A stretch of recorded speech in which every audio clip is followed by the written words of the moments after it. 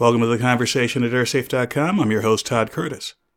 March 8th, 2016 is the second anniversary of the disappearance of Malaysia Airlines flight MH370, and on that day I had an interview with KOMO Radio of Seattle where we discussed some of the issues still surrounding this investigation. It was 2 years ago today that Malaysia Airlines Flight 370 mysteriously vanished, and there have been all kinds of conspiracy theories, but still no confirmation as to what happened. Well, let's go live to the KOMO Newsline. Todd Curtis is with us again this morning, a former aviation safety engineer at Boeing and the creator of airsafe.com. Good morning, Todd. Well, thanks for having me. From a factual standpoint, where do we stand on trying to resolve this missing flight?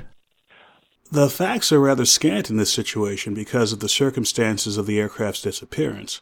But based on what was gathered from information from the Inmarsat satellite, which did get some signals from the aircraft, the searchers are fairly confident it's in the southern Indian Ocean. Exactly where? Well, that's part of the search effort that's going on right now. Does it surprise you with so much modern technology and the scope of the effort that has been undertaken that we still haven't found it?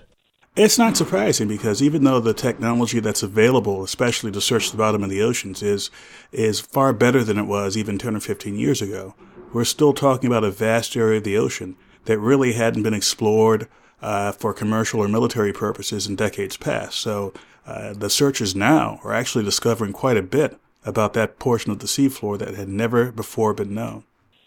Are you optimistic that this part that was found a week or two ago might be from that plane? Do you think it is? I'm optimistic that they'll be able to zero in fairly quickly whether it is from that aircraft or not.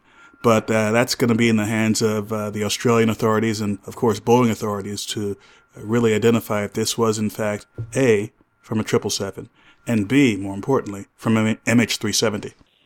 Okay, Todd, thanks very much for checking in with us. Todd Curtis, former aviation safety engineer at Boeing, creator of airsafe.com, on this second anniversary of the disappearance of Malaysia Airlines Flight 370. For more information on this event, please visit mh370.airsafe.com. Thanks for listening, and we'll see you next time.